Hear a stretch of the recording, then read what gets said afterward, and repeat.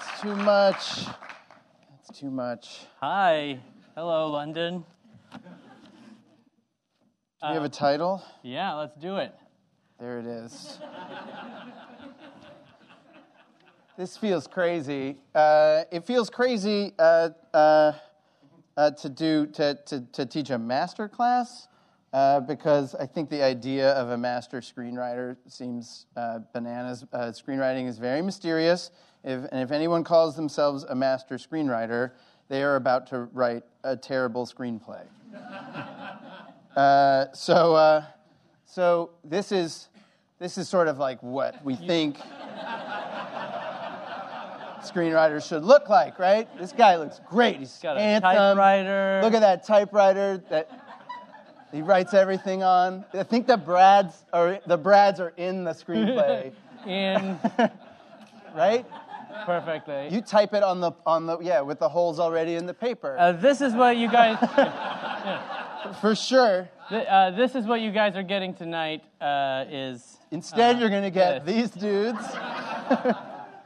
This picture, very glamorous, taken at a Planet Hollywood, with like the 8th build star of Cloudy with a Chance of Meatballs. And so we retitled this. We were gonna ask an audience poll, which is how many of you sing and dance? Raise your hand. Show of hands. Okay, that's not it great. It is a fairly anemic not response. Great. Okay. Good to know. Okay. Noted. We'll put that in the data bank. Go ahead. So we now are going to retitle this thing, which is called Chris and Phil's BAFTA Non-Master Class Regarding Writing Things Down for Money, A Rope of Sand, which was a title that I took a challenge in university to title all of my school papers, something, A Rope of Sand, and I did. And it always works, guys. It can work in any situation. It's always, there's some tenuous connection that you're making. It's still going strong, too. That's right. We tried to put this thing on the end of the Lego movie, but it didn't. Did not work. The marketing department frowned upon it. Anyway. Apologies. So, back to the idea of singing and dancing. Do you feel like it was because the slide was in the wrong order? Quite possibly.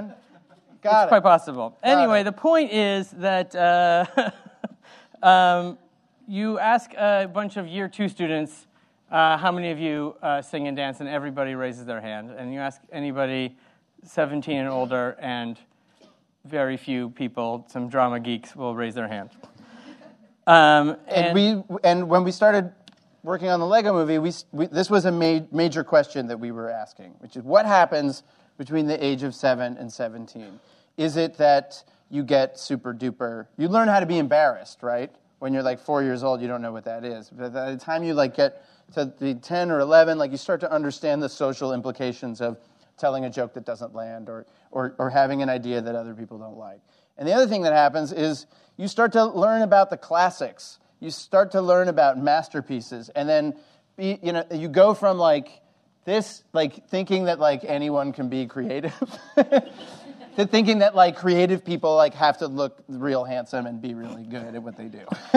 and we are here to dispel that myth if it hasn't already been dispelled by just our faces and general demeanor and lack of preparation. We're trying to demystify the idea of an artistic genius. The only geniuses that we know are people who really, really work really hard, work their butts off, and try and make things better over and over and over again. So we are going to endeavor to teach you essentially everything that we know in less than an hour, which is very sad. We've been working together for almost 20 years, and this is all we have to show for it. Okay, so we're going to show you a few things, but just about everything we know. Number 1, make the stage directions very short. You want a lot of white space on the page. It makes these people are reading scripts. They're reading sometimes 5 in a weekend. You want them to read it in 40 minutes. The reading experience is very important. The second thing. Thank you very much. That's it. That's all we have. That's very bad. I've got one more thing, which is very important to me, which is we have another. One space after a period. If you put 2 spaces after a period, you are a barbarian. Don't do it. I know we said we like a lot of white space on the page, but not between the period and the next word. If you do that, you're a waste of space. Exactly. Right? All right. I feel like you guys, we've already covered a lot. I hope you have a lot of questions. Okay. But okay, we'll start. We're going to think of more. We're going to think of more things that we know. The only way to do that is for us to start at the beginning. So this is like the first movie, okay? And what used to happen is like a shaman would like take you into this cave, and you would probably be under the influence, and show you these magical pictures, and they would blow your mind, like mind-blowing imagery. It would dazzle you, right? And this person would tell you this story, and these people 30,000 years ago, they believed that this was real. They believed that they were like seeing like a real God or whatever, and they would tell you these incredible stories. I don't know what story this is. It doesn't appear to make a whole lot of sense. It's a giant spider being attacked by a snake or something. But people thought that the shaman was like full of magic and he had all this magic dust. But the truth is that the shaman isn't doing the magic trick. You're doing the magic trick. What's interesting to me about this first, stab at art making is that it leans on this innate ability that all human beings have. Our brains, what separates us from the monkeys is that we have narrative, that our brains function with narrative. So the first story probably went like this, like, hey man, if you go over that cliff, you're probably going to die. It's a lot about survival. If you're gonna eat, don't eat those berries, the red berries, you'll die. Don't sneak up on the weird spider thing, or you'll die. Yeah. It's a lot about death. But it's like the major technological innovation of this period. And so the reason we want to talk about this is storytelling is an innate ability that all human brains have. And sometime between the age of 7 and the age of 17, we've sort of pretended that isn't true. But the truth is that that's true, and the audience is telling the story. The shaman or a screenwriter is only creating the conditions for the audience to project a story onto the screen. That to us is what's essential about screenwriting, and we come from animation. That's what allows you to turn these inanimate objects into a parent and a child, right? And so that's what we sort of. You're projecting your own emotion onto these images, and you can be scared about you're going to die if you eat the berries. You can be excited. You can laugh. You can cry. You can be embarrassed. You can be inspired. And you're projecting all of that onto these images so that it's a safe space so that you don't actually have to have the actual experience of dying yourself. You can go home. You experience that emotion. Now you don't have to go cut yourself to feel something. Right. So that's super important, right? Your job as a screenwriter is just to set these things up in just such a way that the audience, without feeling dumb, figures out the story on their own. There's another thing that is important about this, which is that anybody can do this job, if we haven't hammered that home enough. So we're going to show you a history of our personal failures, starting with our college experience, where we met. We decided to do a contest, which is we're going to show you our student films, and then and see who can stand watching theirs the longest. Okay, we spent like an entire year on these things. They're epic length for animation. All right, you start it. Go ahead. I got the clicker. Okay. Right there it is. Does it have any sound? Oh, there you go. There you go. That part's okay. Okay, I can't. All right, and this one is mine. Okay, that's enough. Okay. All right, so we got so by some accident of fate, we got jobs, And this was our first job at Walt Disney Television Animation. And we spent a whole year trying to come up with hilarious Saturday morning cartoon ideas. And we failed. Nothing. The only thing that ever came out of it was this 90-second short, which was ostensibly supposed to be educational content that was legally required by the network to show on television. And this never aired because it was not educational enough. No commercial value whatsoever. Or educational value. So then we started working on a number of failed sitcoms. Each one got canceled, sometimes before we even finished writing. Right, we wrote a pilot that got canceled before we finished the first act. And then we made this crazy show called Clone High, which was about clones of historical figures who go to school together and date and stuff, like Abraham Lincoln and Joan of Arc and Cleopatra and whatnot.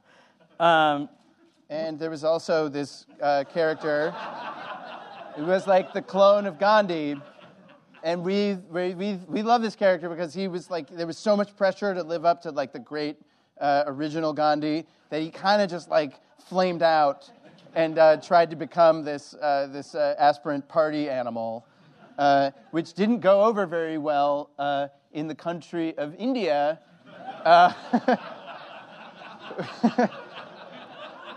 He's like very famous there.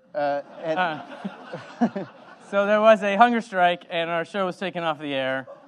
Another failure. That's failure number 5. This is failure number 4, 5, and 6. And then this is, I think this is our... Yeah. So this is an illustration of the fact that there's no overnight success. And one of our favorite animation directors is Chuck Jones. And Chuck Jones went to CalArts before it was called CalArts. And he had a drawing teacher that said, all of you have 10,000 bad drawings inside of you, and you need to get them out as fast as possible. Which is basically that I think especially young artists need to be very prolific. You need to make things and not be so precious about whether they're any good or not. Because I have a secret for you. They're not good. They're flawed, and you need to find out what the flaws are as fast as possible. So anyone can do this job. Failure is inevitable. Don't worry about it so much. Then we went to work on How I Met Your Mother. It was not a failure. Not a failure. So we quit that job to go make this movie called Cloudy with a Chance of Meatballs. This is the perfect Hollywood movie because it's filled with incredible set pieces and has no story or characters. But it was a favorite kids' book of both of ours, and we thought you could do it as a sort of Irwin Allen-style disaster movie, like Armageddon, but funny on purpose, was the idea. So we were like, okay, what are the characters in these movies? There's always a scientist, and the scientist the scientist is always tortured and nobody ever listens to him, so wouldn't it be neat to tell a story about him? So we started developing this character of Flint Lockwood, and the idea was he was a genius scientist who worked for NASA, and he had gone up into outer space to deploy this machine that was going to cure the world of hunger, and instead it messes up and gives everybody the hiccups. And when he gets back down to Earth, he's a pariah, and nobody wants to hang out with him. He grows a huge beard and rolls around in a taco truck for years trying to fix this machine from the ground. And we created this character that had kind of a big chip on his shoulder and was obsessed with getting back on top and was kind of unlikable. And so we were fired about a year after starting to work on the screenplay. And the people who fired us then took our script and took out all of the jokes and left all of the gaping story flaws that were in our original script, exposing... And then they got fired. So our screenplay got 2 people fired, 2 sets of people fired, 4 people lost their jobs as a result. Strangely enough, they took the guys that got 4 people fired, and they decided to hire them back again and promote them, in fact, and say, why don't you guys come on and direct the movie? So we got hired to direct a movie that wasn't any good because we had done a bad job writing it. And so the thing that we did, the very first act of our directorial career was to throw out our own screenplay and start fresh. And one of the things that happens when you go onto a movie when it's in the middle of production is people are super suspicious of you, and they all had all of their own ideas about what the movie should be, and some of the folks got passed over for the directing job, and so it was a pretty hostile environment, and we panicked. They had this big meeting. They put everyone in a room, and they said, Lord and Miller, like, how are you going to fix the movie? And we're kind of like, it's our first day. We don't have our ID cards yet, man. And then we panicked, and we basically said, well, what do you guys think? And even though we didn't know it at the time, that turned out to be a very important day because instead of us trying to dictate to everybody what we thought the movie needed to be, we started listening. And that allowed all these folks on the crew who were really smart and great filmmakers unto themselves to tell us what they thought and to get all of their ideas onto the table. It was really eye-opening for us because even though it's frustrating to hear people critique your own work, it was really healthy, and we learned a lot about the shortcomings of the movie and how it could be better. So that kind of unlikable character with a chip on his shoulder that we started with turned into more of the movie became about a gifted child in a small town that didn't have anybody to connect with. But it still wasn't engaging. It was lots of jokes. It was funny, but it wasn't. Nobody cared. So we were almost refired. And so then we asked the chairman of the studio, what do you want? And she said, I want a story. And we learned our second lesson on this movie, which is that movies are not about a person. They're about a relationship. All of them are about a relationship. And there's some central relationship in every movie. And that's what stories are. So we had this peculiar situation where we had spent so much money on the movie that everybody hated that they couldn't stop it. They realized that they would lose more money by shutting it down, and then they would be blamed. Than they would if they let us finish the movie, and then they could blame us. So they let us finish the movie. It was like the most pathetic green light in the history of cinema. But we weren't allowed to sort of build any more assets. We had built all these assets for one movie, which didn't work. And then they said, okay, you have all these parts, and now you have to make a new story out of it. It was sort of like the old studio system when they would say, we got Douglas Fairbanks and a pirate ship. We need to make a pirate picture next week. Write us a script. Right. And so that's what we ended up doing. So we had this character named, we just called him Tackle Shop Tim, and he was kind of like way, way, way down on the call sheet. He was like the 20th lead or something like that. There was a scene where Flint had to go into the tackle shop to get 100,000 feet of fishing line for a project that he was doing. And it was like the only scene anybody liked because it was a really clear relationship. He walks in, and there's like fishing line everywhere, and he walks up to this guy and is like, I'd like to buy 1 million feet of fishing line or something like that. And it cracked everybody up, and we said, what if this guy was Flint Lockwood's father? And so we took our stock players and made the movie about this relationship, that Flint Lockwood was trying to make this invention in order to get the attention of his dad. And at the same time, his dad was trying to get the son to join in the family business. And it seemed like a really heartbreaking relationship between two people who really care about one another, but just misfire and don't speak the same language. And we have been resistant to doing a sort of father-son story because it felt overused. We've seen that storyline a million times. But the reason why it's overused is because it's really elemental. It's an experience, parent-child relationships are experience that everyone has, that's happened throughout human history. And your monkey 30,000-year-old caveman brain understands that.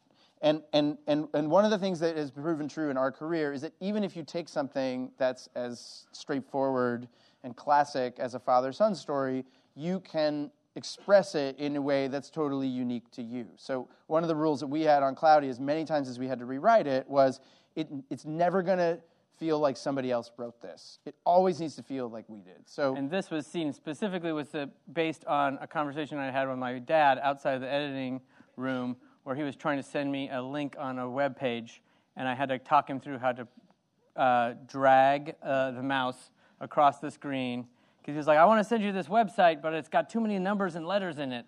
And I was like, well, just click on the website and send it to me. He's like, it goes beyond the edge of the screen. You're like, well, you can just drag the mouse across. And it was 20 minutes of getting him to send me this link to a web page. And so then we put it in the movie.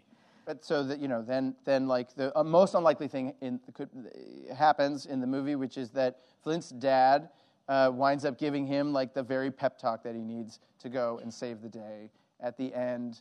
And one of the things that was really fun for us is this monkey thought translator is the thing that, while it turned out to be at the start of the movie, it's the thing that drives his dad crazy. At the end, it's the thing that's able to translate the ideas of his dad into loving thoughts that his son is dying to hear.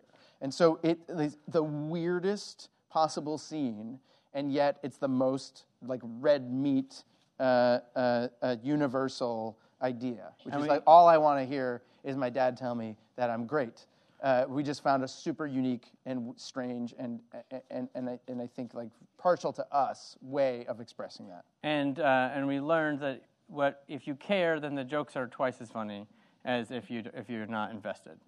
And so movies, feelings sell movies, and movies are relationships, but not just the relationships that are on screen. Movies are relationships because they're all collaborations. No one's making a movie in a vacuum. And just like on that first day when we said, what do you think?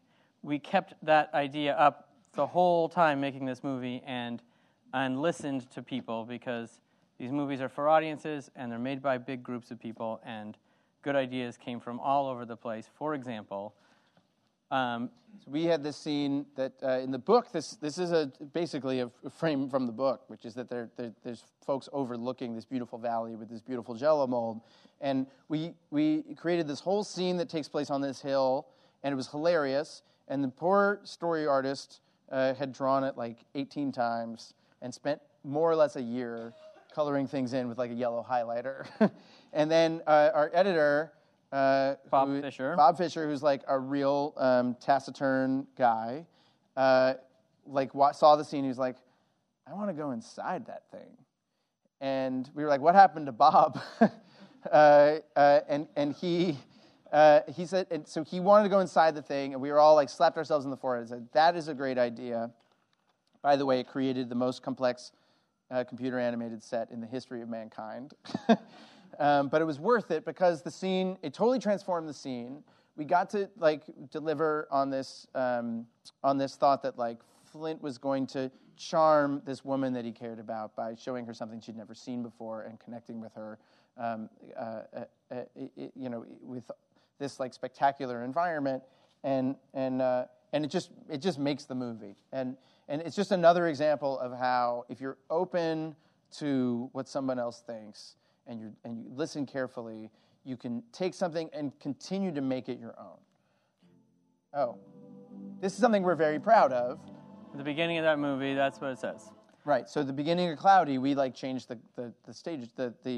We changed the opening so that it had this crazy possessory credit, because we really felt like, and we have on all of our films, that the movie's really written by everybody and created by everybody in concert, and it's a pretty messy process, but it sort of yields the most universal result. It's that thing where like the audience is telling the story, the movie is kind of slowly telling you what it wants to be. It's revealing itself to you like a sculpture or something.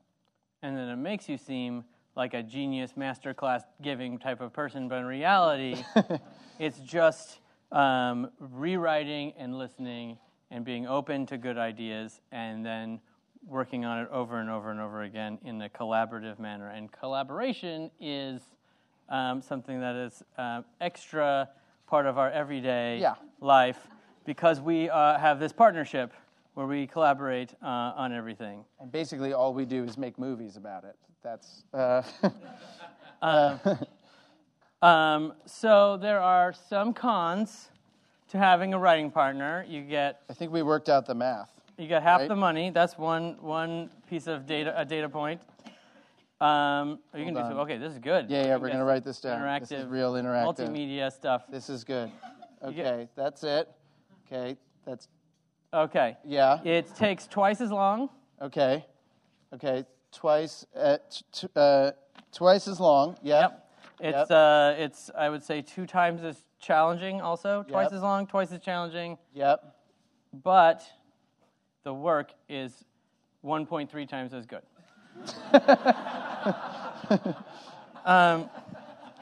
So it's all worth it. Yeah. That's good math. That makes sense. That's good. The point, there's a lot of benefits because much like, you have to collaborate with your entire crew when you're making a movie, and you have to collaborate with the studio and producers when you're writing a movie.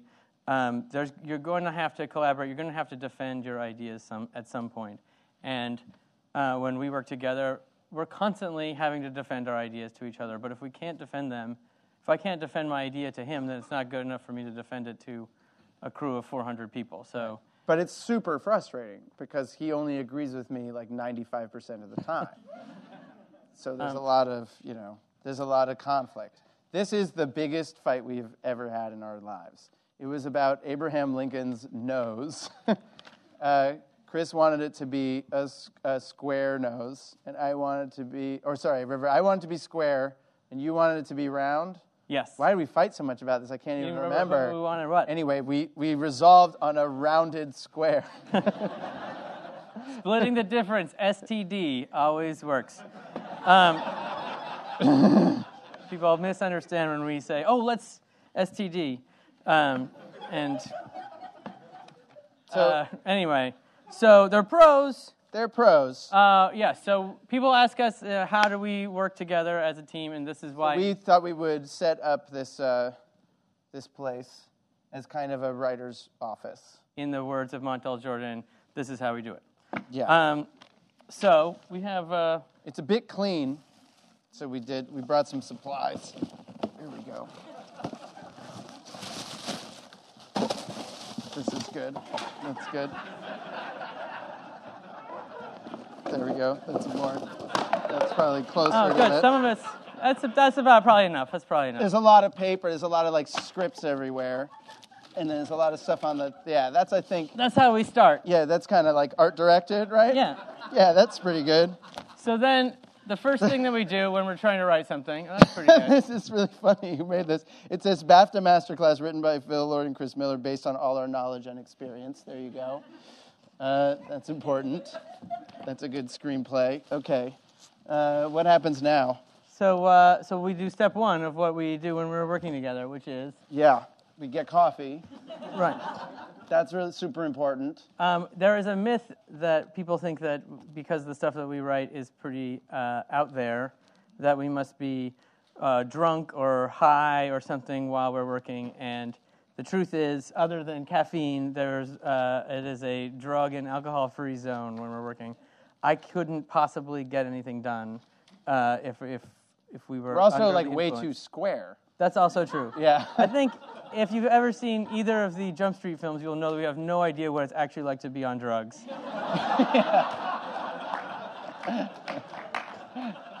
That's exactly true. But coffee is great. It's full of antioxidants.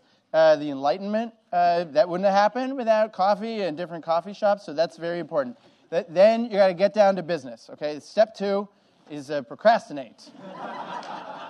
And we've tried to eliminate this from our routine, but no matter what, it takes like 20 minutes just to sort of get in the zone, whether we're talking about what crazy thing Donald Trump said that yesterday, or what our favorite Pringles flavor is, which was asked to us over the internet.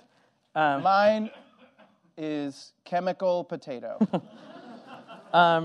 It starts the process of batting ideas around, getting loosened up, and getting into a more open mode of creativity, which is, if you've ever heard John Cleese talk about creativity, he describes it as an open mode and a closed mode.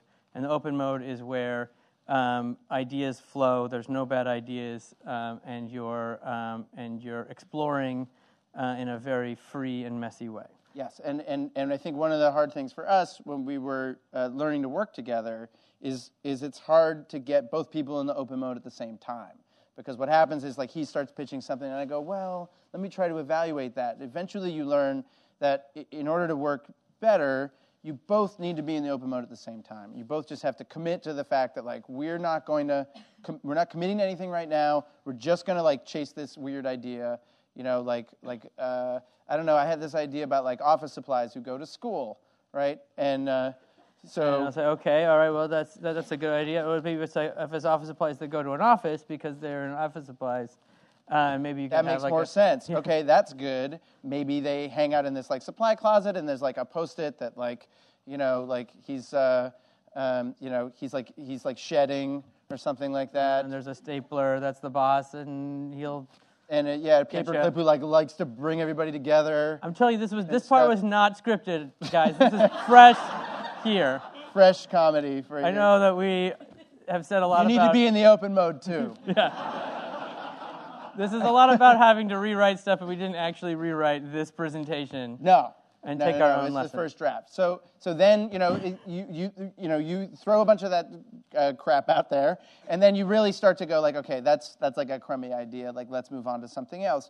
And you basically repeat that process over and over and over again. Yeah, closed mode is where you're editing and sort of picking out the good little bits, and it's a very low yield situation. Yeah, if we're on set shooting, like if you have like 2 or 3 like really wonderful crowd-pleasing moments in a day, that's like a huge win.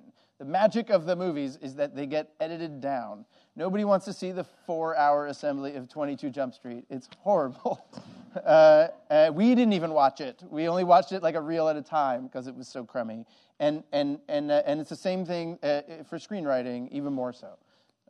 So we should talk about how really specifically we get into the writing process. Yes. Which is, we trust our audience. I think this is supposed to be about the idea that like when you get notes from your partner or from a test screening or from a friend who reads a script, it's really important to take those notes on faith. You can put your energy into arguing about whether that's a right impulse to have. But the truth is that is a human being who watched something or read something with their, as earnestly as possible, and they reacted in some way, and that reaction is truth. Because again, what we're trying to do is get you to tell the story. So if you're telling some other story than the one that I want you to tell, then I have to take that as really important information and figure out how to solve for it. Sometimes people will pitch you a solution which you don't like, but there's something underlying the solution, which is the issue that they're confused about something, or they're turned off by something, and you have to honor that. So when we're our best selves, when he gives me a note on a scene, I might not like his suggestion for how to fix it, but I try to take on faith that the impulse behind it is a real problem.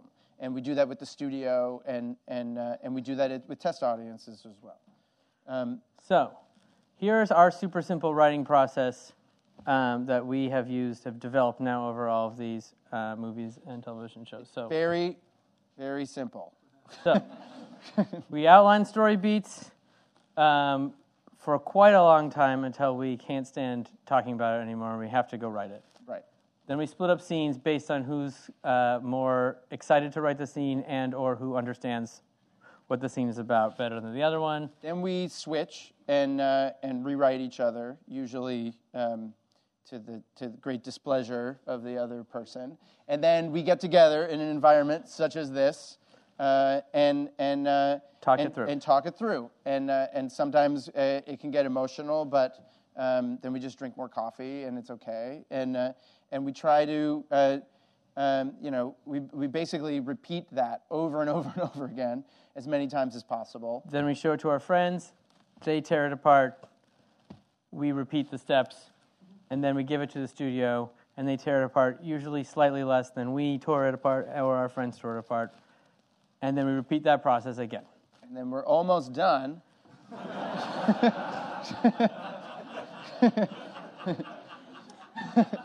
So we do that some more, right?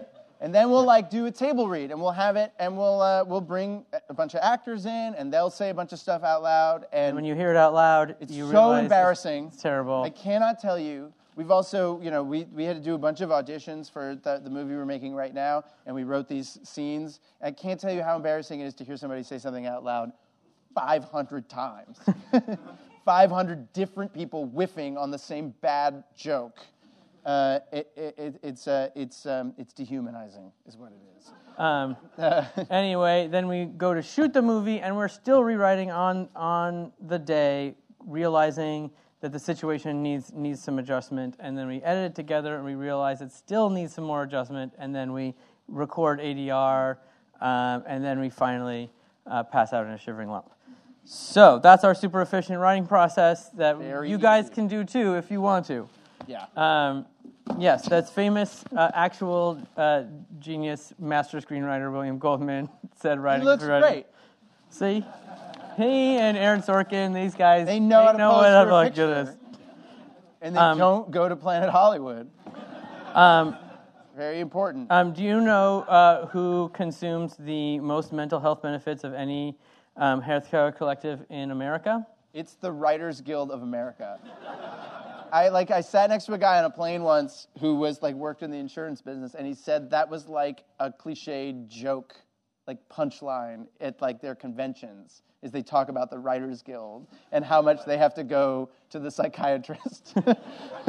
And this is the reason writing is rewriting. It's this agonizing process. And everybody I've known that has made works that are great all share in common a sort of obsessive, neurotic desire to make it better, even when it's already good. And if I hear somebody say, "Oh, I'm really excited about my screenplay. I think it's really great. I'm super happy with it," I have a bias where I think your screenplay is terrible and this is bad. Because the closest I've ever come to saying something like that was well, it's on its way. That means you think you're going to win an Oscar. Yeah. Yeah. I'm slow down, buddy. Don't get too big for your britches. So, we are very obsessive and never happy and never satisfied. So it's super We're fun. telling you that anyone can do this job, but don't do this job. It's total misery. If you can do anything else. We don't have any other skills, so we're stuck. So once we get into these scenes, when we're talking about them together, we're asking ourselves a million questions about is this scene necessary? Does the story work without it? Is there a way to tell this story more efficiently? I wish I liked this character more. I feel like this is a stock move. Is there something more specific? Could we observe something about somebody that we know? Oh, this reminds me so much of my friend's mom, and she has this very specific, human problem, and how could I express that through Lego Batman or something? And we're constantly going does this feel like a generic version of this scene? How can we make it more specific? How can we make it the twist on what you've seen before, but still get to the elemental truth? And the other thing that's really that we spend a lot of time thinking about is that the undivided attention of human beings is such a precious resource. One of the things that's really special about movies is a lot of times people go into a theater like this and they watch them completely with no other distractions.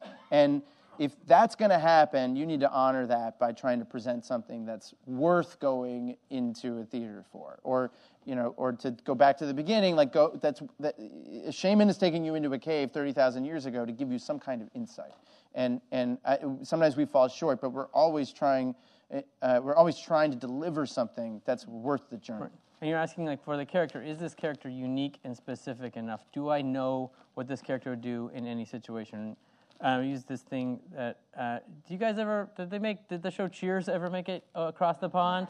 Yeah. And so there was an episode of Cheers where Cliff Clavin went on Jeopardy, which was a great, quiz show, and it was a great episode, and you automatically knew what was going to happen or what types of things could happen if that character was on Jeopardy. And so there's sort of this test where you can ask yourself, what would this character do if they were on a quiz show?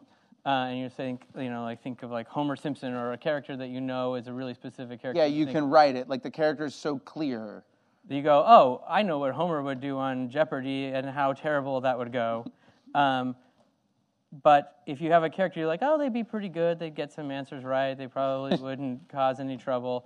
Then you don't have a specific character that's specific enough. So you're constantly trying to do that. This is important. This is an important step.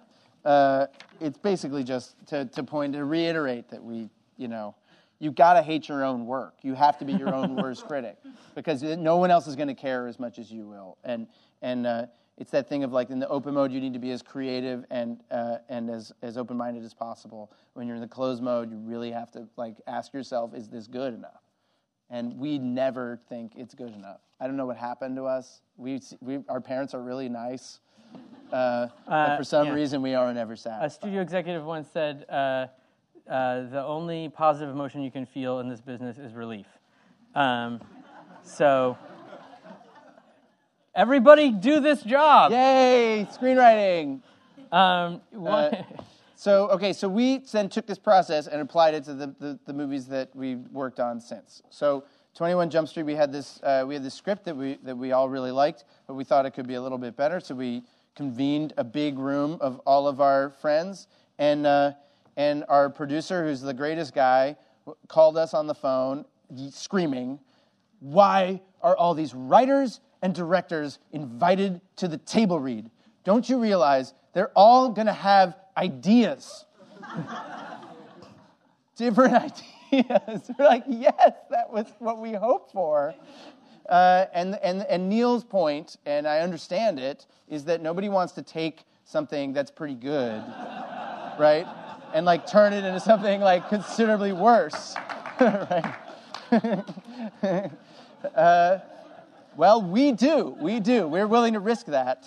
Because he also said one very smart thing shortly thereafter, which was, "I only have one boss, and that's the movie." And that lets you know that the audience will let you know if it's good or not. And yes, we're kind of wandering around somewhat blindly in the dark, trying to find our way. But you always have the ability to show it to an audience, show it to a friend, show it to somebody that you trust, or put it up in front of a group. And the audience will tell you if it's good or not. And so you can continue to make it better and see what works and what doesn't. So the Lego Movie, it started out much differently than how it turned out. Our original draft of the screenplay, Emmett was not had a mom who was a secret master builder. And the idea was he was raised by master builders, and because of their like autocratic society that they lived in, they hid Emmett's abilities and told him that he was a normal person so that he would be safe. And so one day he built something crazy and then got thrown in jail. Emmett's mom discovers that he's on the television and he's been thrown in jail. I think the one good thing is that she shows up with a blow dart and nails these two guys in the prison. And then Emmett's like, "Mom, I didn't realize you were a master builder." Better dialogue than that. "What are you doing here? We can't break out of prison. We'll get us in big trouble." And then I believe, then she knocks him out too.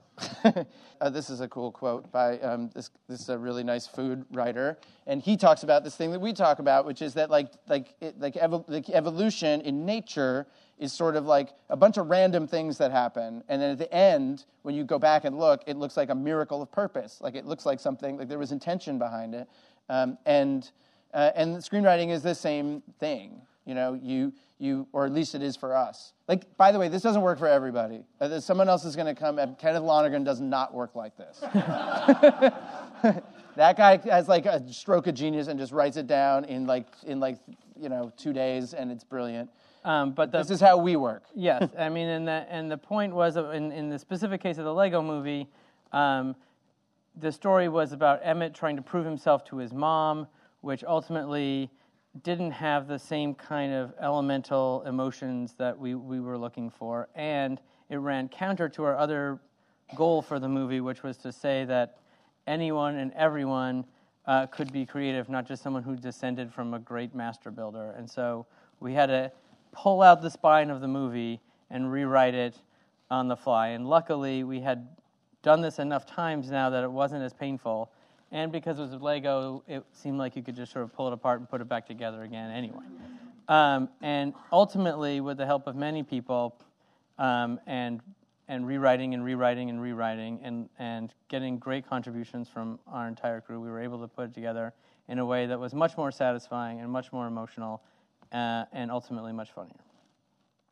Good, great, Chris. That's right. See, one of the morals of the story is that revisions, even though they sound really scary, can be super good. Because the thing that happened is this thing, so this obscure like fresco in a random church, right, suddenly becomes like a worldwide hit. And it's all because of the earnestness and sincerity of the person who went in and thought they were like making it better. And in my opinion, it like brought so much joy to my life that I couldn't be more thrilled, right? And then the same thing happened to us, which is that if we had audio, you would...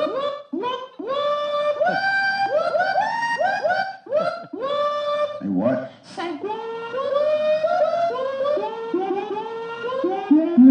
So that is an internet meme that happened to that scene. For like for 1 week in like 2012, hundreds and hundreds of people were making these weird videos based on this scene. And it's, if you just look up like Gandhi say what, it's so worth it. The craziest things in the world happen, and it's so fun. And I'm like, I'm so glad we made this show so that somebody could do this. It's like so, it's just wonderful. Anyway, so okay, so we think we discovered more things than we thought we knew in the first place, right? We got that. There's all this stuff, there's that stuff, and then this thing, and all that thing, right?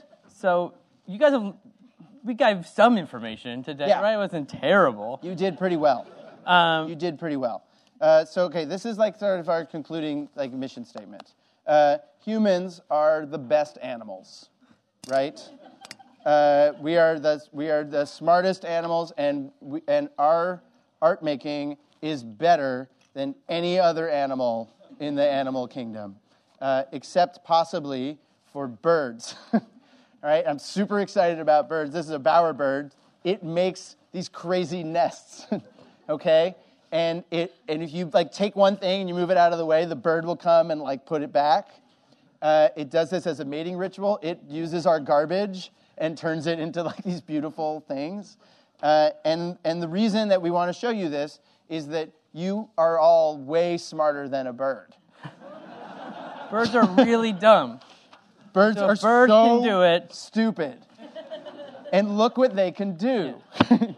But they work really hard to make these crazy, beautiful garbage nests. And it's very important to us that people remember that they have this innate ability to tell stories and make art. It's baked into the DNA of basically every living creature on Earth to be able to do this. And all you have to do is not underestimate yourself and work really, really, really hard. Be open, listen to other people, and work your butt off. That's it. That's it. That's all you have to do. So we have designed a pledge for everyone to say together, are you ready to do this with me? Okay? Repeat after me. Don't worry. I know you don't know the whole pledge. You don't have to commit to the whole pledge just with the first sentence. All right? I will make new things. I will make new things. That's great. Even if I don't make money doing it. That's good. Because I'm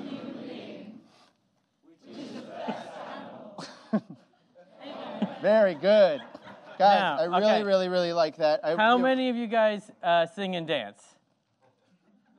Yay! All right. That's better. That's better. All right. Thank you, guys. Thank we you really appreciate it. Now, Justin, I'm going to come over to this side so Justin can sit here. Oh, yeah. You want some room? Yes.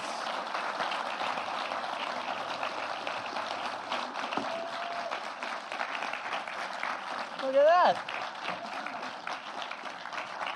Don't slip. How do we do? Did we run long? Watch your step. Long Do you know what? You were pretty much exactly on the time allotted. I mean, you Unbelievable. That's so great because we practice it so many times. Yeah. Clearly. Yeah. Did not take our own rewriting advice. Okay. It's true. So I'm here now in the writing room with you. Yes, Here we are. welcome. Inner circle. Yeah.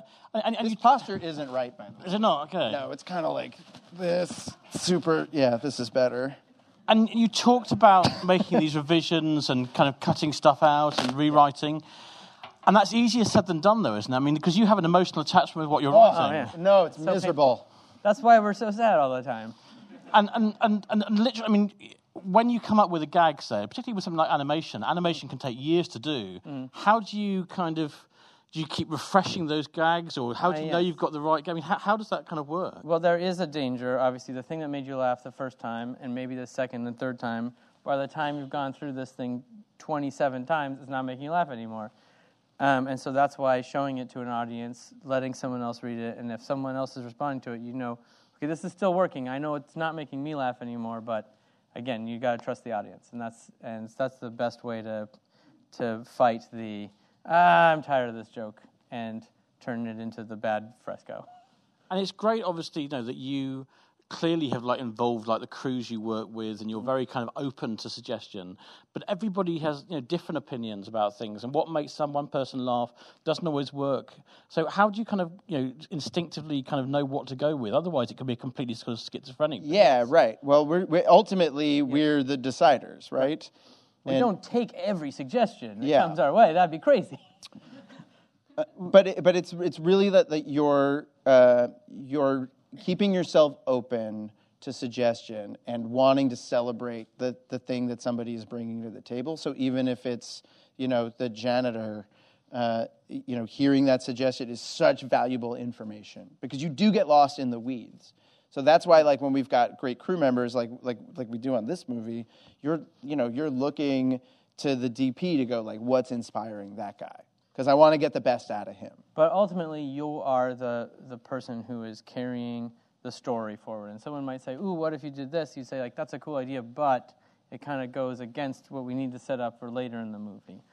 But if you're open and you're listening to a lot of people, there'll be common threads where people are like, I get confused about this thing, or I don't understand this thing. Over and over and over again, you'll get to that spot. And so that's when you really have to listen and go, okay, something's wrong here because people keep saying this. And we have to find our own way to solve it, usually, that sort of feels true to our voice. And that's how you make it consistent and still feel like it's your own, but being open to the truth of what how people are reacting to it. It seems, I mean, in Hollywood in particular, that actually, you know, I mean, the whole purpose of these screenwriter lectures are to sort of really herald and celebrate writing, because actually the writers often seem to be at the bottom of the pile in lots of respects. Oh, yes. Well, if you're on a plane and you're sitting next to somebody who's like a little too curious about what you do, if you tell them you're a director, then you've got like a half-hour conversation on your hands. If you say you're a writer, they shut up immediately and leave you alone. And it's super sad. I inherited a box company from my dad. Yeah. Cardboard boxes are a super not interesting thing to talk about. And you've touched on the fact that obviously, you know, there were certain projects, including Cloudy with a Chance of Meatballs, that you were originally fired from. But is that, I mean, especially when you're at the start of your career, is that always a kind of worry that you've got this kind of slightly kind of precarious sort of, yes. You know? Yeah, and I think it's a real hazard, because the minute the turning point on Cloudy was when we decided that we were so miserable we wanted to quit. And then we called our lawyer and we said, we want to leave the movie. We don't think we can make a good movie. And he said, don't quit. Get fired. Yeah. You get 6 months pay if you get fired. We're like, that's brilliant. So we're just going to like make the movie we want until somebody tells us to stop. And they never did. Right. And we were like, please, if you don't like us, fire us. Please fire us. We're dying. Because not all notes are good. And sometimes notes are being given not from a genuine reaction to a script, but from a sort of fear-based place, or something that is not, I'm reading this and I like this and I don't like this and I'm confused about this. It's from something totally different. Or someone has their own idea that doesn't quite fit with what you're trying to do, and you shouldn't try and do every single note, because it's not healthy. But there's oftentimes good thoughts in there, especially if it's coming from a sincere, genuine place. And there are times where there'll be somebody who came up with the initial idea for a film who leaves very early on, but they kind of keep the credit. I mean, I don't really understand how the writer's credit thing works, because there can be, I mean, literally dozens of writers sometimes on films by the time it's gone from one bit to the end. Yeah, and you can game it too. Like, if you really care about that stuff, change all the character names. That's super important. And if you want to steal credit from somebody else, yeah. You know, we have the opposite point of view, which is kind of like, especially when you're directing a movie, like you've got plenty of credit, You know, like you don't need to like gobble up other people's necessarily. And as directors and producers, which obviously you're juggling a lot, when it's a project that you haven't written, how do you kind of treat the writers in terms of, do you invite them Terribly. to your set? Terrible.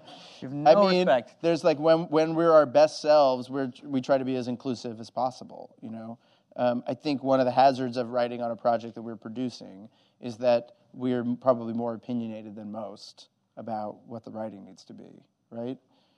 Definitely. Yeah. And so, but I've been on the other side and are still constantly on the other side. So we're approaching movies as writers first. So we're very obviously involved in the screenplays for every movie that we're involved in, whether we're producing it or directing it, and have a lot of very strong opinions. But we speak the language of writers, so it's coming from a place of mutual respect, and we're working with people that we love and admire. Right now, we're working with, Larry Kasdan, who's once William Goldman dies, will be the greatest living screenwriter. Yeah. You work with the second. Yes, exactly. So, yeah. It's amazing to work with really talented people, and we are taking a current masterclass in screenwriting from him because his style is very different from ours. He doesn't work this way at all. Right. He's like, I write it once and I'm good. Right. And we have... it's great. It's a great luxury if you can do it that way. And we're much messier and sloppier, and we work where we're way too verbose, and then we break it down and cook it down like a roux into something more concentrated. And he has an ability to be succinct and get the point across much more efficiently than we can do out of the gate, which has been a great example for us to take. Yeah. And bearing in mind that your approach has been so kind of open and collaborative until now, and obviously you've talked about, when you work in a studio and there's a lot of money at stake, you've talked about test audiences and the studio execs and the producers, but is there almost a danger that if you become too successful, you're going to stop getting that? Yeah, and matter of fact, these days, I don't know that's because we're successful, but these days we tend to be harder on the material than anybody else. So we used to have arguments with the studio. We were like, you guys have to stop giving us notes. Like, the movie's good. Like, please leave us alone. And now we have arguments, like just the other day, like, the movie's not good enough. Like, what do you guys do? You can't just finish it. Like, you can't be satisfied with just this good test. Like, it can be like 30% better, and it's going to mean a lot to the bottom line if you do that. And there's like the Lego Movie got a lot better in the last 6 weeks. It got a lot better during the mix, and it's because when everybody else was like pretty satisfied, we were like, that joke still bums me out. Like, can we loop something in there?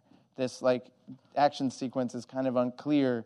I think it might be because there's like too much sound going on. Maybe we can strip some of that out. I mean, you just never stop. And we touched on obviously working for a big studio, but with a Lego Movie, you've got like a sort of double whammy because you've got a massive corporation who want to protect their brand as well. Yes, that's right. And what are the kind of constraints of working within that? And what was, were there things that you just outright couldn't do? Well, we couldn't do the Clockwork Orange indoctrination. There was a scene in which Emmett had been captured, and then they peeled his eyes open and made him watch a Clockwork Orange type of video. Like a bunch of boring things. That they thought was A, too disturbing, and B, like a reference to an R-rated movie that they did not think was appropriate. For the most part, we had a lot of latitude, don't you think? Yeah, we totally tricked them, for sure. Yeah. No, it was great. But we love that, like, what that brand stands for. Like, it's about ingenuity and creativity and like, flexibility and things that last. Yeah. And like, how could you not get inspired by that? And the fact that it's so democratic, that people make their own weird little films out of those bricks in their basement. And that's the kind of movie we wanted to make.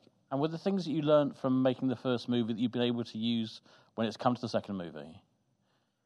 Well, you mean the Lego movie in terms sequel? of Lego, yeah. Well, the trick on that one is that it was a movie about originality, and then now you have to make a sequel to that movie about originality. And it's super hard. Yeah.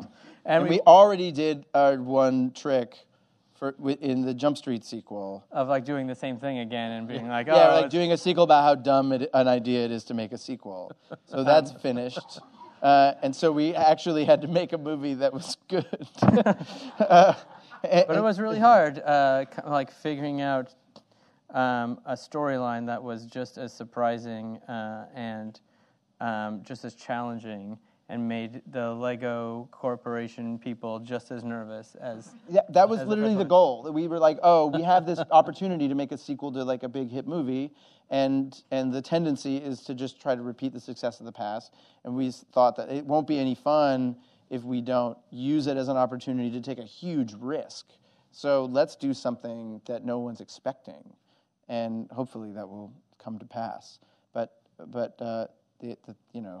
the script that we wrote, I think, is scary and like really hard to make. Yeah.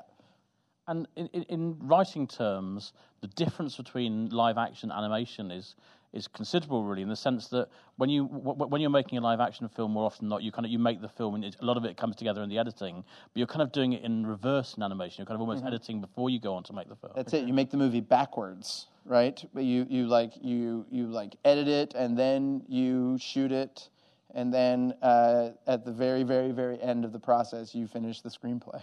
But what's great about it is it allows for iteration. You get to see the storyboards, and you get to see a crummy animatic of the movie in its worst form when it's not all beautiful, and you get to see if that makes you feel something, then it's really going to work when it's all finished. But it also gives you a lot of chances to make it better before you spend a lot of money. Whereas when you're making a live-action movie, you got to work on that script a lot and be really, really confident about it, because once you shoot it, you've got the pieces to work with, and that's about it. I mean, you talked about 22 Jump Street, I think, having a lot of material. Is that because a lot of it was improvised as well, or was it, Yes, and also because we are nervous, obsessive humans, as we said before, and we like to cover ourselves and protect ourselves, and, we're not sure how the feeling of the flow of the movie is going to need, and so sometimes you'll do a scene, and you'll be like, well, let's do one where they're kind of less angry at each other. This was kind of harsh, so let's do a sweetie pie version of the scene. And now let's do one where it's really, really angry at each other, so that we can, in edit, have some options and find a balance. Especially in comedy, you just don't know what's going to work. And so you try to get as many at-bats as you possibly can. And you also don't know like if you're going to have to cut a scene for some reason or another. It never quite comes together. So sometimes you repeat story beats. With animation, you can't do that, can you? Really, or it's very difficult to do that. I mean, you've already spent all that money once it's got. But it happens when we record voices. When you record, like we record like Will Arnett for Lego Batman. Even as producers, we're sitting there going like, why don't you? Oh, that's funny. Like, why don't you try this weird thing? And then suddenly it's like Will Arnett and Zach Galifianakis like riffing about like their relationship or something, and that winds up becoming something that wound up being a theme for the whole movie. Could we just talk a little bit about TV writing as opposed to film writing? Mm-hmm. Yeah. Because obviously it's a very different discipline. Right. Yes. And when you're working for an established TV show, obviously, I mean, how does that work in terms of you're given a couple of episodes that you have to write, and is there a sort of character Bible they'll give you, or how does it work? It's like, so it's group writing, and so like our process is kind of derives from our experience in television, which is 10 people around a table, all trying to make each other laugh. What happens is, as a group, you break all the stories, put them on a whiteboard, figure out where the season's going, and once you have an outline that everyone's agreed on, then they send you off as the writer with sometimes like a week to write a draft of the script, and then you bring it back in, and everyone's read it, and everyone's got thoughts, and then you go page by page in this room of 10 people, trying to make it better. Fix story things that aren't working, and then make the jokes funnier. And it's a really painful process watching the thing that you worked on. You're like, well, but the whole time, and it's but you have to, if you're defensive in that room, you're not going to get hired back next year.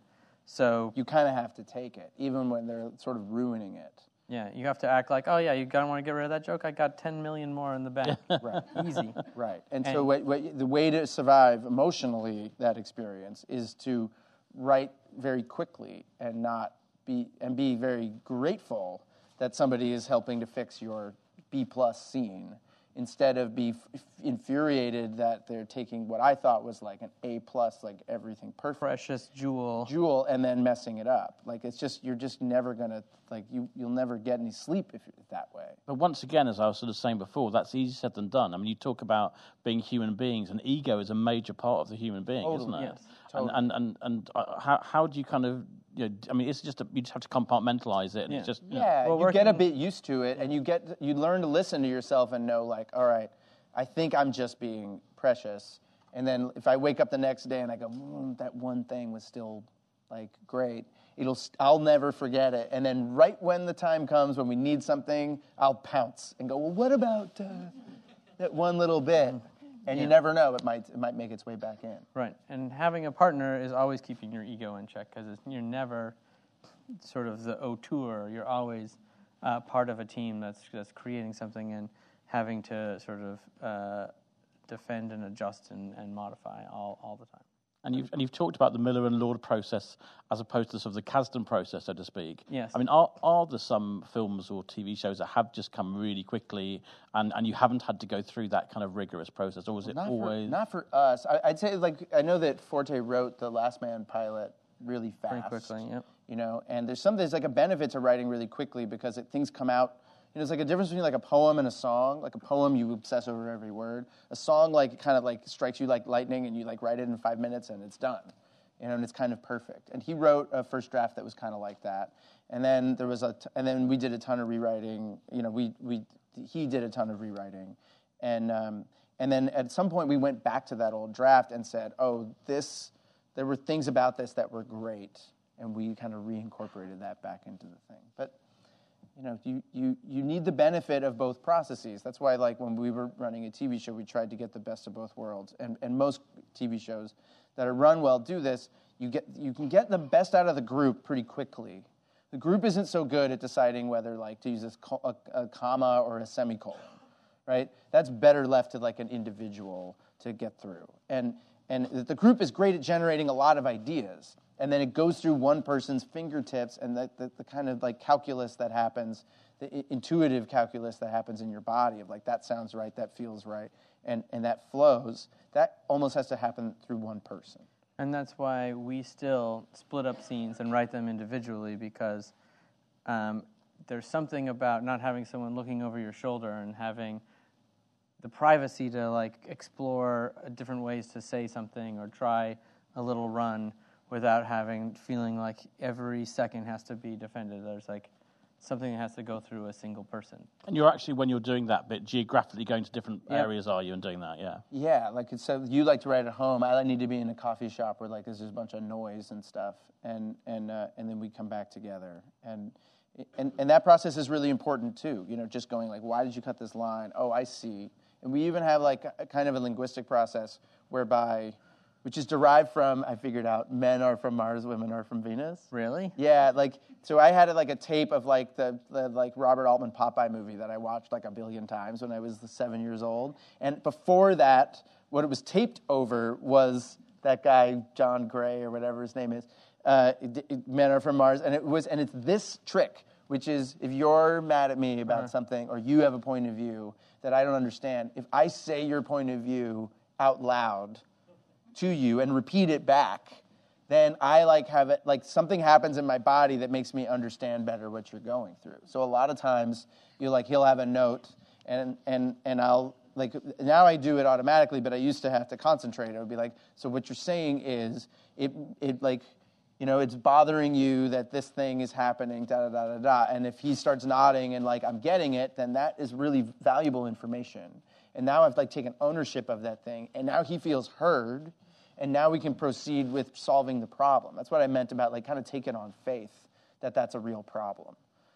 And as you referred to before, when you on Twitter said that you were coming today, you kind of said, oh, you know, anybody wanted to write in with questions. And I think we've kind of dealt with the very best one of those, which was what flavour Pringles do you like? Right. Yes. So I think we're going to move on from that. Bait shrimp. Is there that flavour? I'd like to propose that.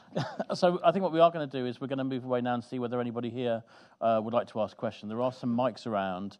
Thank you. That's one of the best screenwriting lectures of the series that we've seen. And, yes! And that's what we want. Yes!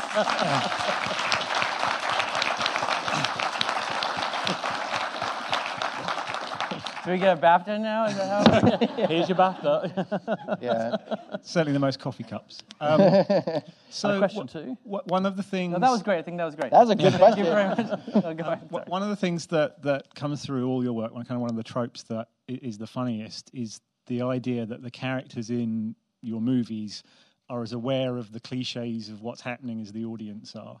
And you kind of take that like literally right to the edge of the joke. Like almost then, looking right into the lens. Yeah, absolutely. Yeah. So how do you know where the edge is and not go beyond it to sort of still have it be funny and not have it being like a nodding... Right. Yeah, sometimes there are jokes that get pitched that feel like they should be right, but then we go, no one could possibly say that in a world where they don't know that there's a movie being made. What's the one that Parnell says? Oh yeah, so that one is... That's the end of Act 2. Right, at the end of in the end of Act 2 of 21 Jump Street, this is sort of a late edition, was they mess up a play of Peter Pan, and he runs out on the screen and says, "That's the end of Act 2," and the curtain closes. And then we cut to black, and it's the end of Act 2.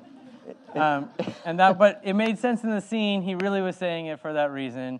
That's what makes it fun, right. I think, that it's like it's been worked out both ways. And then we were pitching jokes for Ice Cube to say at the end of 22 Jump Street on the beach, and he was pitching something, or we pitched something that was like, "Oh, I got to have that threequel money," but it didn't make sense in the world, and it was kind of funny when he said it, but it didn't. But in edit, it seemed kind of sweaty. It like changes with time, because now that we've done that a few times, it feels like, oh yeah, I feel like I can feel us doing the same move. It hasn't stopped us yet, but someday it might. But yeah, I think there's like a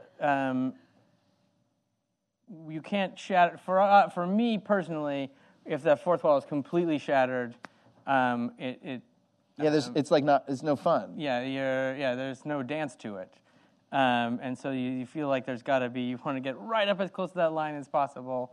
And be like, "I'm not touching you, I'm not touching you." Yeah, right. You want to feel like you're getting away with something. Right. Yeah. So that when he hits me, I can say, "Mom! I didn't touch him! I didn't break the fourth wall." There was, I think there was somebody sort of right towards the back, and the people at the back always get missed out. Do you want to... Hey guys, I've been a huge fan of all your work since Clone High. I actually wanted to just ask about that. How did that kind of initial that first series? How did you get that away? I mean, I know you kind of went into it a little bit in the sort of history, but so when we got our first job of making Saturday morning cartoon shows and making the Bronte Sisters thing, I had like a folder of old ideas from college, and one of them was clones of historical figures that go to college together. And then I pitched that to Phil, and Phil thought they should be in high school because they could be more angsty. And it was a time when there was sort of Dawson's Creek, 90210, a lot of these sort of teen dramas were on the air. And it was sort of, that's a funny, trope-filled world to take this idea through. And so those two ideas came together. We pitched it to Fox for the Fox network, and it did not. We made a pilot. But then the president of Fox got quit, we'll say, and he got quit. Quit. And so did our pilot. But then we showed it to MTV, and they were like, "Oh yeah, sure. Homework sounds like a great thing for our kids to watch on television." So we were able to make it that way, and we had no idea what we were doing, and we were in charge of a TV show, and we told them that we knew what we were doing, because it was animation, and we were experts in animation because we made those terrible student films that you saw. And so they didn't know anything about how to make animation, and so they would say, like, "Oh, we want to give you notes on the script," and it's like, "Oh, we can't because, the animation process, it's already a thing." It's done. Yeah. That was before we learned to embrace notes. Yeah. But that's sort of how that came to be. We in over our heads. Often wrong, never in doubt. Yes. We've got a question down here on the second row. A microphone's just making its way. I'd love to see your expanded version of the Bronte Sisters thing in a full-length feature. Of the what? The Bronte Sisters that we had. So it that was... It was going to be It was a series of historically based action figure There's like a toys, whole Bible that we have somewhere. including the Gutenberg printing press and snow cone machine that made like ink. So, yeah, you would pour snow ink cones. into the snow cones, and then the kids would eat it. And there's like ink just dripping down there. There was a Gandhi one too that was like a pacifist grip Gandhi that latched onto your finger. It didn't hurt, but just sort of stayed there forever. Anyway, they were really fun. Just There was like a He-Man thing. It was Masters of the Harlem Renaissance. And it was There was a I was really disappointed when we didn't get to make them. Mighty Morphin Charles Darwin that evolves. Yeah. Anyway, guys. ask your question. That's that was, I think it was just- a pre-question statement. given the success you're having at the moment, are there any dream projects in the future that you would like to do? You know, like Kubrick had a Napoleon project he'd never made, but is there one Right. out there what's you would our, love like, to do? Our, We need one. Like, what's our white whale? our Don Quixote. We've always wanted to make a $1 billion movie. That's right. Yeah. Cost $1 billion. Yeah, it's featuring like the Beatles catalog. And a 9/10 scale of. It's all on water. Yeah, 9/10 Paris. scale model of Paris.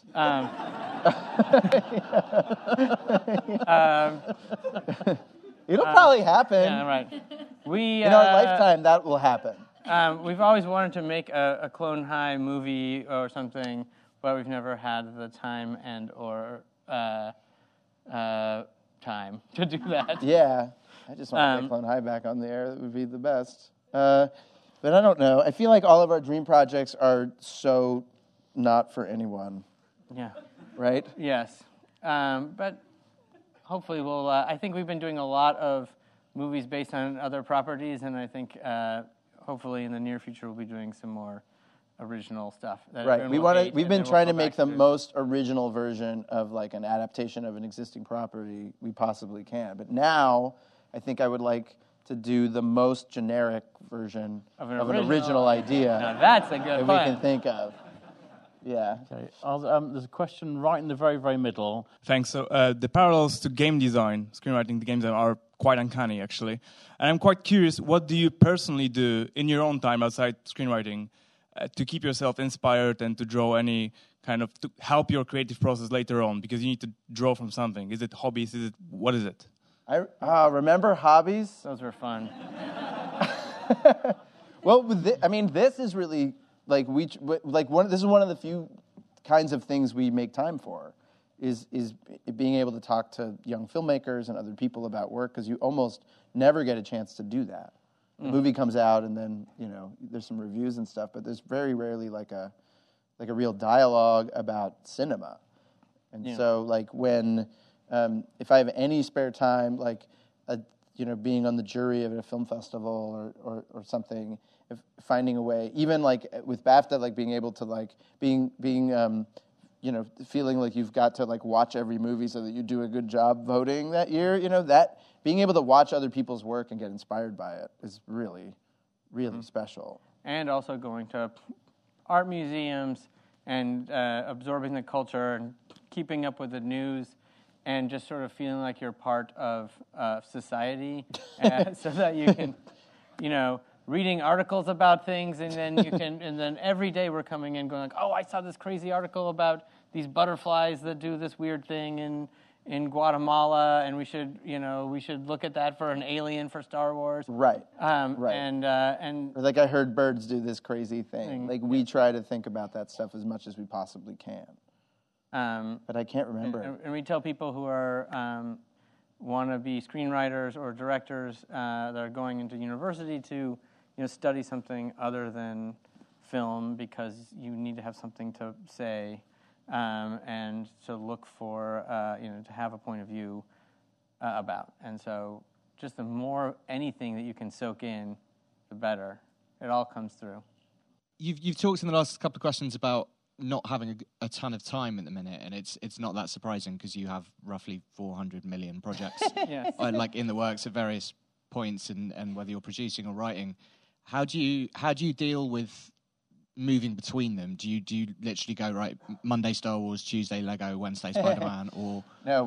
I don't know if you can tell we're not that organized. I mean, these days it's mostly Star Wars.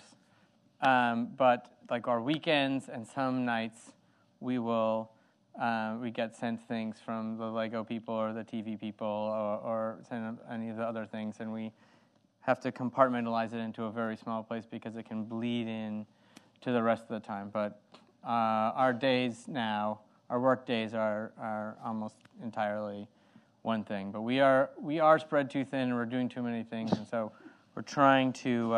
The idea was that for some of the projects to like fail and not go forward. Right.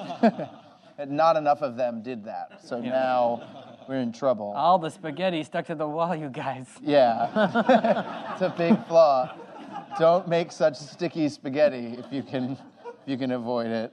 I would like to be doing a few less things so that we could focus on them more and be more helpful. And so other things, the best thing we've been able to do is hire really good people that we trust to do good work, and then and our dream is to become obsolete on things that we produce, where we are just going yay, and then and get paid for it. Yeah. That's our dream. We're not there yet, but we are getting there. Yeah. Well, I mean, you're here in London, I know, for a while. You've got Star Wars coming up. You have got multiple projects that we touched on. So really, really grateful that you were here for the final of this year. We feel so lucky to be here, yeah. And a really, really massive thank you to Phil Lord and Chris Miller. Thank you very much.